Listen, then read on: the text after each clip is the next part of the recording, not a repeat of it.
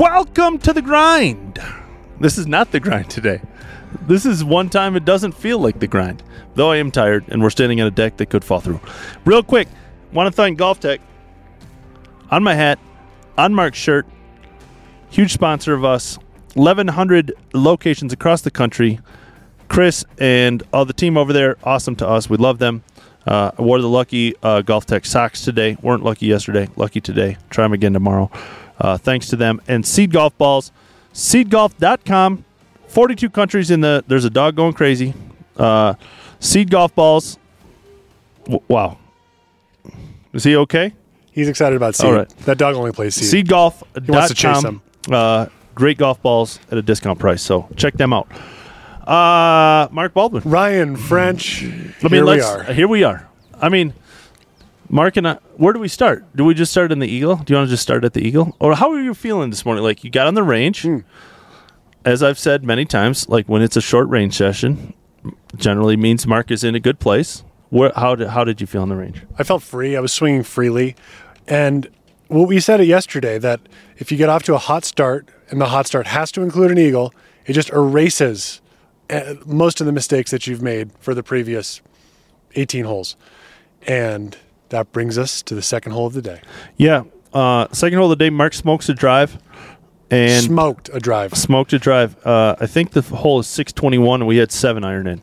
Well, should have been 6 iron. Yeah, should have been 6 iron. Maybe 5.5. So Mark and I talked a lot about it. We thought 7. It ended about 35 yards short of the pin, and it was not because he hit it poorly. He hit it well. So to say I misclubbed, we misclubbed, would be an understatement. And just to take you through for a second what you have to calculate for elevation, okay? Great point. The hole's 620 yards or so. Maybe I think it's 618 actually. I had 250. I think we had 270 maybe. Yep. To the hole, and it was straight downwind, and you have to factor in the elevation and the wind. I'm trying to just remember exactly how far we had in. Yep. And I think it was like 272. And so then you take that off, you're down to like 245, you take 10% off, you're down to 245. Now it's straight downwind, like ripping downwind. And I planned on just launching one up in the air and have it land really soft. It was a super longer in the air, the more the elevation. The higher you hit it, the longer the ball is in the air, the more you can take off for yardage at elevation. And so I had planned on just, smoking a 7-iron way high in the air and having it land very, very softly in this tiny area. And it was up in the air, and it was pretty clear that almost when it was halfway there that it wasn't even coming close. Yeah, we hoped it was in the bunker, and it would have been a pretty straightforward bunker shot. It ended up in the rough behind it, and it happened a lot today, Mark, is we got a good break from the standpoint of we hit it in the rough, like either around the green or just off the rough on 5, and we had really good lies all day. And so got up there and it was a really good lie. Still, obviously, a difficult shot, but most of the time you should make birdie from there, considering the lie was pretty good. No, I wouldn't say most of the time at all. It was a flop shot over the bunker. That's right. And it was straight you're right. downwind. Yeah, you're right. You're right. I mean, there was 28 feet probably of green to work with, but the green runs away from the bunker, and it was straight downwind. Yep. And it was afternoon, probably 2:40 at that point, 2:35, and the greens are firm. So I just hit this like beautiful, high, soft flop shot, and it landed just softly, but still like took a pretty big kick. And you and I both put our arms up when it got within like 10 feet of the hole, because it was just tracking, and there was just no way I was going to miss the hole. Now, whether it was going to go in or not was a different story, but I had my arm raised in the air pretty darn early. And there was a fist pump, and Jake's here with our food, thank God. We're starving hungry. But I mean, it just changes the game. We literally went from 0 to 5, and we there's no scoreboard on that particular hole, but I'm sure we went from when we teed off, we were like T111, and I'm sure we went into like the 80s or 70s. Immediately. One hole. And so, and that Stableford scoring, Mark shot even 1 under on the front, but it included an eagle. And so we turned at 5 points. So, I mean, I will put more details in the article, but I know what I feel like around the cut line. Can you describe it? Is there a way to describe it? This is a tough one because this is the last PGA Tour start that, I knew I was going to get. Right. And short of playing my way in through a Monday qualifier, this was the last great opportunity that I had on the horizon this year.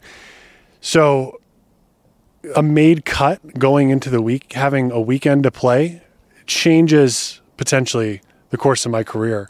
And that's the hard thing, is like coming down the stretch today. It was like, if you come up 1 point short, who knows what the meaning of that is, but it's grim potentially.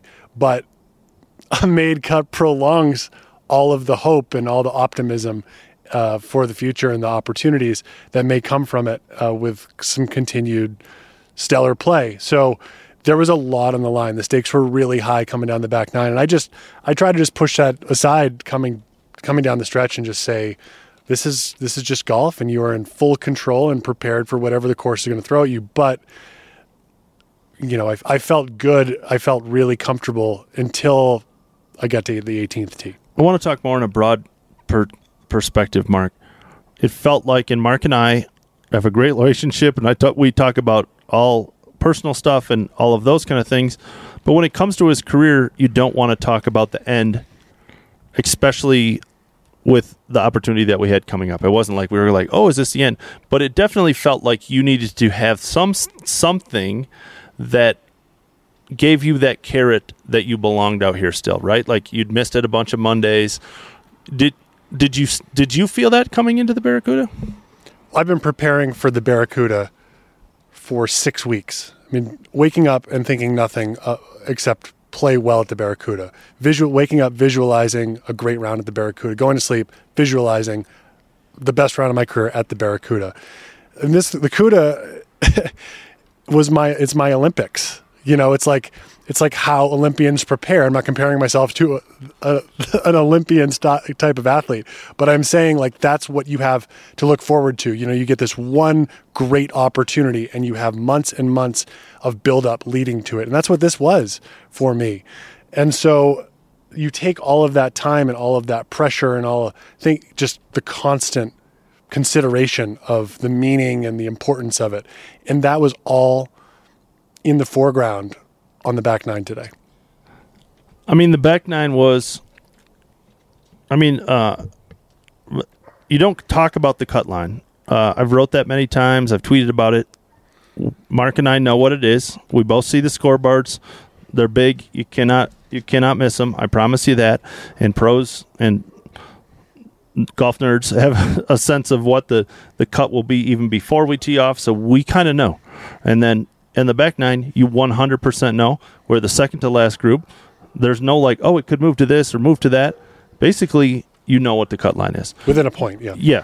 So, does that, Mark, give you, as much as making the cut, and I understand that from a broad perspective, but playing under that pressure, shot after shot on the back nine, after 12, is very difficult. 10 was played easier today. 11's relatively easy. 12 is easy. But then from there, you just need to make shot after shot, basically. Does that, outside of the score and making the cut, just the fact that you hit great shots from 10 to 17 under pressure, do you look at that as, holy cow, I held up under the utmost pressure? Yeah, it's a huge boost, but I look at it as my preparation was exactly what it needed to be, and it prepared me properly for executing under the gun and not making the moment suffocating. And I think that I was able to put things in perspective despite having built it up. And, 18, that tee shot got to me a little bit. We've talked about it with everyone we've talked about that tee shot with has hit it in trouble, unfortunately, and that somehow crept into my mind standing on that tee. But those mistakes happen. One of the better bogeys of your life. That's golf. And honestly, standing on the tee, I knew bogey was going to be enough, right? I was at 9 points. 8 points was going to be the cut, most likely, maybe 7 points. I was actually surprised when we got up to the green, saw the leaderboard, and it was at 7 points. But that didn't matter because 5 and 6, you make 6. It's 3 point minus 3 points. So correct, doubles the minus 7 or 3 8 points. didn't really matter. I mean, we're going to eat. Our food is here. I think this has been a great little mini pod. But can you describe like how you feel right now? I know that's a very like cliche thing, but do you think big picture, or is it very much like, oh, this is awesome, we need to go play well on the weekend, or it's just like, I know I belong out here type stuff? It's just a weight lifted off my shoulders. It's more of like a rebirth, because now we're playing from the back of the players that made the cut, but it is a complete free roll. And as we proved today, you make one eagle early in the round and you're actually in the game. And, the game is afoot, dear Watson. And I think that's what we're shooting for tomorrow is we're going out on a complete free roll. It's a great relief having made the cut. I'm also ecstatic. I'm thrilled. And it's a lot of validation of hard work. But this was step one. And the next step is make another eagle early in the round tomorrow and start catapulting up that leaderboard. I think we'd be remiss to quickly not talk about 16. Mark always hits, every time that we've played it, we've hit driver. There is a scenario that we've talked about on a certain pin that we would consider not doing it, but every time we've played, we've hit. Talk about what the hole is. Yeah, so it's downhill par 4. You can't see the green. I mean, you can see the pin, but you can't see the green. There's a bunker in front, and really you got to come in from the left. It's kind of high banked on the left, and if you get it, as we proved today, as Mark proved today, the speed slot, you can get it close to the green. Mark had never gotten to the green. We were in front a couple times last year, right? Just short of the bunker, which is 15 yards short. So we're standing on the tee. The two guys that we were playing with were shorter than Mark. They had both already hit. That's a whole nother discussion about some club selection. But as a caddy, you would question our playing partners' decisions on that tee? Yes, I would. So Mark, it was downwind, so we thought we could get close. Really, our goal was to get to the front of the green. It was a back pin that would have left like a pretty straightforward chip had we got down to the front. And the wind died, and actually Mark apologized for waiting and said, sorry, guys, I probably can't get there, but I just think it's worth waiting. And so they were fine with it. And then Mark ripped the greatest drive of his life, I would probably assume, considering the circumstances. Given the circumstances, I haven't hit many 400-yard drives in my life. I've definitely hit a 400-yard drive, but to do it with that kind of pressure in those circumstances when I was outside the cut line, absolutely needed a birdie. And the guys who hit it to the spot that we had hit it to the day before off the tee, both made bogey. They, I think one made par, but it was a gutted out par. Yeah. He had to make a 8-footer for par, but they both didn't get it on the green. So it was just a much more difficult shot for where they laid up. And so I went full send. I mean, I don't often swing at 100%, but I went 100%, launched it up in the air, and it landed in the perfect spot to catch a speed slot. Quickly about that, we can't see the green. There's not many fans at the Barracuda, but we have a very vocal, very dedicated group of fans that follow us at this tournament. Kevin was down by the green, and we were at Kevin's house for dinner last night. We slept at him and Martha's house the previous year. They've been wonderful to us. They came out to Pebble Beach. They're just huge fans. And so we could hear Kevin screaming. Kevin was in the hospitality tent that's on the back of 16, and we could hear Kevin screaming.